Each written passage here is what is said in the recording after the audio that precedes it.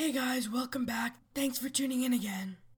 Today, we're going to talk about the psychology of trading in regards to behavioral economics and finance. Trading psychology is a super broad topic, and it's rooted in behavioral economics. So today, we're going to talk about the basics of behavioral economics and then its application to the stock market as behavioral finance and how it can help your trading.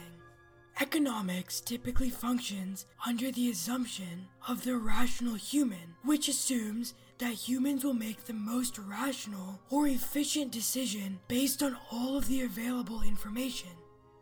But this doesn't happen in the real world. Humans can't be expected to process large amounts of data because of our limited processing and limited time. This was first theorized under the name bounded reality, which gave birth to behavioral economics. There are a few main beliefs of behavioral economics, which we'll go over today. Loss aversion, zero price effect, willpower, herd behavior, emotional gaps, disposition belief, and experiential bias.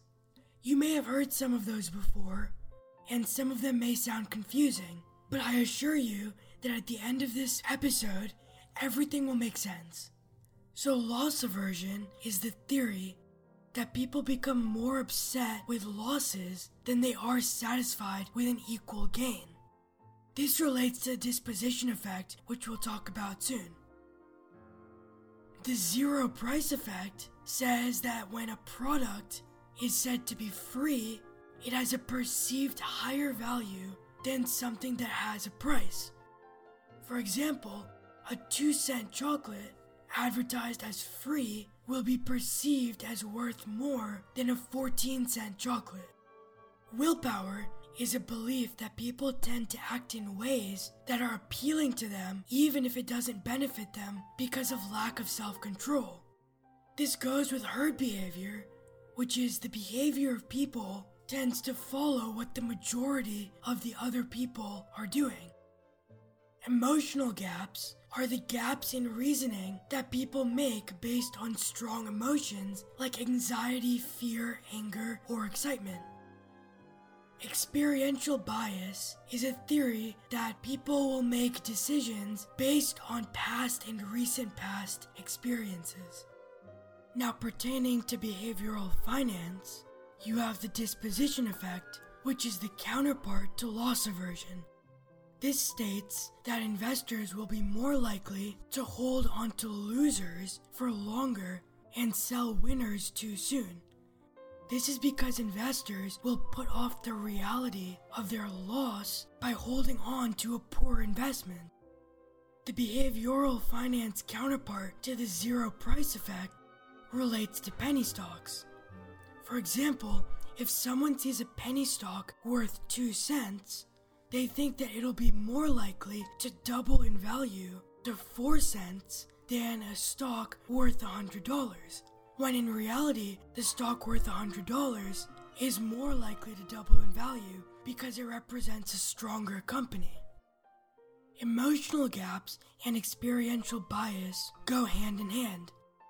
People will alter their trading strategies and plans based on past experiences and emotions based on these experiences. Going back to the disposition effect, if I had a winner that I held onto for too long and then it crashed, that provokes a sense of fear and anxiety in me so that the next time I have a winning stock, I may sell it too early because of these emotions which control my actions. As with all studies of psychology, however, there are some minor flaws in behavioral finance. For example, the disposition belief will change based on entry price or investment size in relation to other allocations. For the most part, though, by knowing about these behavioral effects, you can master them and use them to improve your own trading strategies. Now I want to talk about a few theories relating to behavioral finance. I assume that we've all heard of George Soros, the famous hedge fund billionaire. He is the founder of his own theory that is called reflexivity.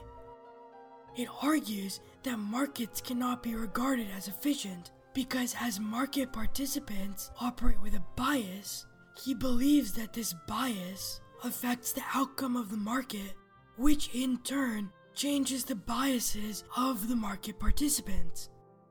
It's a feedback effect as investors' biases affect market outcomes, which in turn change the investors' biases that again affect the market outcome. Another theory, one proposed by Werner de Bont and Richard Thaler, predicted that if a stock outperforms the market for long enough, its price will get too high and will subsequently begin to underperform. This would also apply to underperformers whose price would get too low and then begin to outperform. They tested it on stocks traded on the New York Stock Exchange and found that the 35 worst underperformers of the last 5 years outperformed the market over the next 5, and vice versa for outperformers underperforming.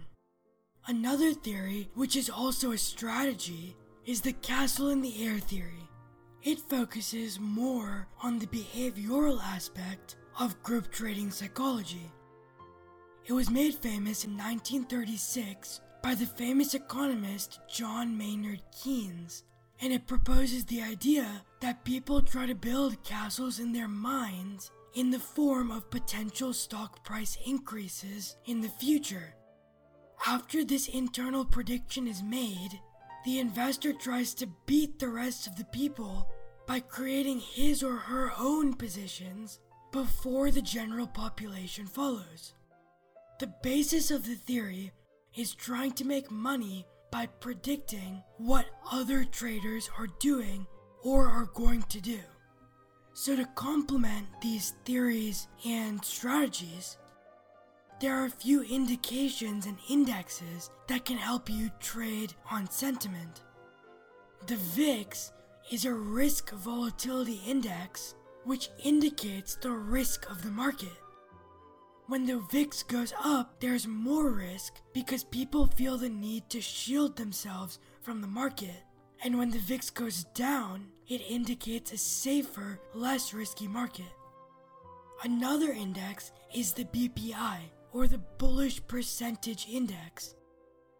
It rates how bullish the market is as a percentage. When the market is neutral, the BPI will be around 50. And similar to the RSI we talked about in the last episode, if it's around 20%, then the market is heavily bearish and most likely oversold. And if it's around 80%, the market is extremely optimistic, but most likely overbought. On a less grand market size scale, a really useful indication is the PSY indicator. Similar to the ones we talked about in the technical indicators episode, it gives an individual stock a numerical value of the bullish or bearish sentiment, similar to the BPI does as a percentage.